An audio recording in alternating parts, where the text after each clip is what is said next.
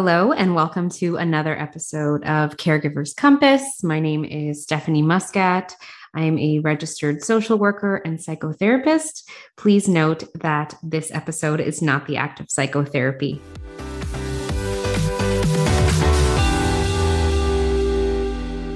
Today, we will be talking about what to do when preparing for a vacation or a work trip, how you can navigate care for your loved one, and also manage stress and anxiety when you're away. This time can be very complex because on the one hand, if you are taking a vacation for yourself, then you're looking forward to it. You want to have fun. This is the opportunity to get away and just have an escape from everything because, as you know, caregiving is such a stressful time. But on the other hand, it can be full of stress and anxiety. You're worried about your loved one, if you're leaving them in respite care or with a family member or a friend. That can lead to a lot of anxiety as well and a lot of stress, especially when you're so far removed, if you're out of the country or even away from the city or the town. It can bring a lot of feelings and emotions. And so today I wanted to give some suggestions in terms of what you can do to help you prepare. So if you are going to be leaving your loved one in respite care or with a loved one, a family member, or a friend for those couple of days, or even if they will be at home on their own and someone will be checking in on them, it can raise a lot of anxiety throughout your day when you are away, not knowing what's happening with them, if they're having any concerns, what they're going through. So I always suggest that you have a daily check-in scheduled throughout the day. So that could be a few times a day, it could be once a day at the same time, so that you can be updated by whoever is with them. And you don't have to sit and worry about all of the what ifs throughout the day on your trip without knowing what's going on. This way you can have that peace of mind that that time is coming up and you know that's going to happen. And so you assume that, okay, I'm going to get my update then. I'm going to focus on what's happening on my trip outside of that. And we are going to just speak at that time. Or if you can't speak on the phone, you can always plan for an email or a text summary at the same time every day so that you're looking out for it. You know what to anticipate.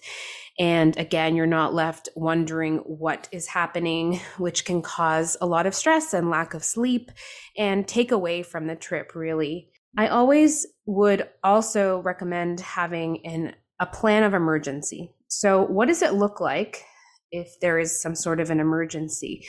It's important to communicate with whoever is with your loved one that you are away on this trip and you do want to have some time, but you also obviously want to be included if there is an emergency. So are they only calling you for emergency purposes? Is there a specific way that they're contacting you if there's an emergency and only an emergency? What does it look like to contact you outside of an emergency? And also, and this is really important, what constitutes as an emergency? Because a person who is with your loved one or a facility may think that there's an emergency going on, and really it's not an emergency. So clarifying what the emergency means is really important as well. And then I would recommend, if you are feeling very, very anxious, to schedule a worry time where you can write down your thoughts and concerns during the day. Leave it there, but also if thoughts creep up during the day, you can think, well, I have my worry time later or tomorrow. We're going to think about this then, and really just redirect your attention. You've done all you can, and now you have to let it be and focus on this time for you, because who knows the next time you're going to get this time. It is really precious to be able to go on a vacation or a holiday and as a caregiver to get that time away. So you want to make sure you maximize that time and schedule your time appropriately so that you have your scheduled worry and then you move forward. And finally, I would say look into travel insurance in case you do need to return home if there is an emergency. This can just help ease your mind as well, because you're not left on your vacation or your trip, wondering, oh my gosh, if something happens, how am I going to get home? How am I going to pay to replace my flight? What am I going to do? Am I going to have to pay for my hotel? And so it's important to look into all of these things just to put your mind at ease and know what it would look like if you did have to schedule an emergency trip home.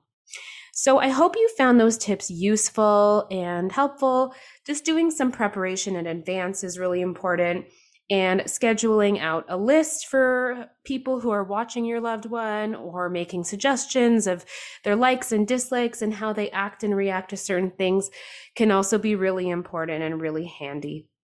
So that is today's episode. If you are going on a vacation or a trip, have a great time.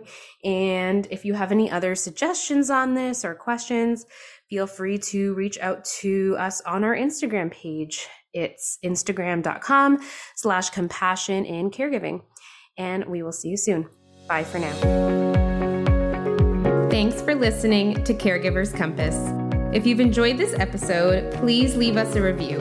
Your ratings and reviews help more people like you find our podcast. Don't forget to subscribe and share this episode with someone you think would love it. I'm Stephanie Muscat. Have an uplifting day, and I'll see you next time.